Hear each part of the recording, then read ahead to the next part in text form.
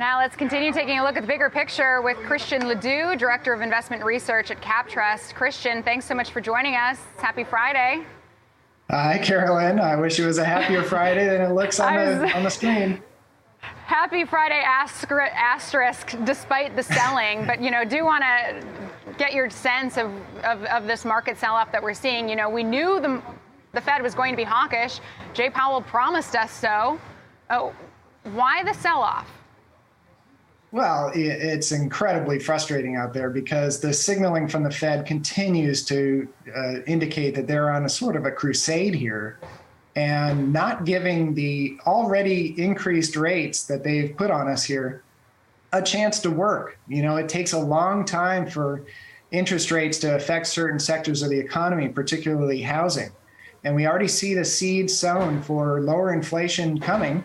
And it would be great if the Fed would just take the pedal off the gas, foot off the gas. So would you be in the pause camp then? Because we have, 100 to 125 basis points more hikes to come this year, according to Powell. But you think that they should pause and just take a wait-and-see approach with inflation still near record highs? 100% think they should pause. 100% think they should pause. Unfortunately, you can't invest on what you want and hope that policymakers are going to do. You have to start looking at where rates are in the yield curve. Yield curve is indicative of what investors as a whole believe the Fed will do, and you have to invest around that. So what does this all mean for where stocks are going? How much more reckoning, if you will, needs to happen at this point? Well, that's the interesting thing about what the market's done already. You've seen a lot of the cyclical stocks that are going to be hurt pretty hard in a recession on the earnings front. They're already really cheap, and even baking in some of those lower numbers already. So you could have a situation where we actually enter recession, and that's where you see the stock market start to recover. Timing on that's going to be a lot more difficult, though. So you do have some individual stock picks, so you're willing to put some money to work at this point. Before we get to the actual picks, though, just in terms of your overall investment strategy, how would you advise investors to actually approach this market, given the fact that the Fed isn't going to pause, given the fact that we could be heading toward a recession, and given current valuations? Well, good question, Carolyn. At CapTrust, we are putting money to work in more fixed income than our normal models would indicate, a little bit cash build on our equity side, and investing a little bit more defensively. There is opportunity in fixed income now, particularly this short end of the curve, to earn some reasonable returns with very little risk. That's a great place to park money for now. And then we'll see what happens with the Fed policy and what happens to the economy over the next few months. And then early cyclicals could be an opportunity down the road. Okay, so in addition to some of those shorter term bonds, you like AutoZone, United Healthcare, Goldman Sachs, Nucor. Explain why. Yeah, Could be for different reasons.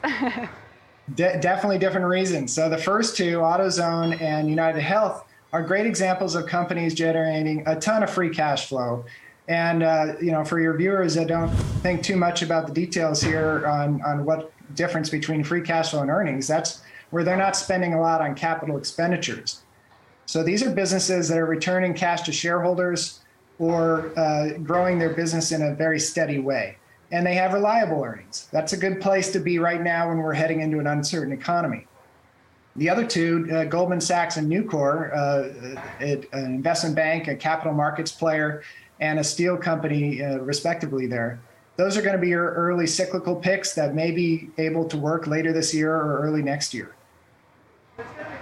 So when I take a look at AutoZone, though, it's barely below the unchanged line year to date, and United Health is actually 1% higher on the year. So obviously, it's not all that impressive in terms of gains, but very much outperforming the broader market. But you still see room to run. Absolutely. I mean, the AutoZone's a perfect company for this situation. If people can't afford to buy brand new cars or even used cars, they're going to be taking care of their cars longer. AutoZone doesn't grow a whole lot, but they sure use that free cash flow to return it to shareholders in the form of stock buybacks, buying back 7 or 8% of their company every year. And they've done a 75 to 85% buyback over the last 20 years. So it's a company that's slowly going private. So, Christian, what needs to happen for you to take fuller advantage of some of this downside that we're seeing, buy the dips on more than just maybe some income opportunities or from some more defensive plays? Well, as a firm at CapTrust, we are looking at metrics such as the recent lows, as Ben mentioned in the last session. If we hold those lows and get a little more constructive here, we think the investment community is going to be gaming the Fed, in other words, and trying to predict when they will stop raising rates. That's your real catalyst to get the equity market moving again. And, it's another good idea to look at the 10-year. 10-year has been really firm around 3 to 3.5%. We're a little above 3.5% right now, but that's your benchmark for what equity market valuations will eventually trend towards. And we think a 3.5% on the 10-year it can equate to a 17 to 20 PE on stock earnings. And we're a little bit below that today, depending on where earnings fall out for the next year.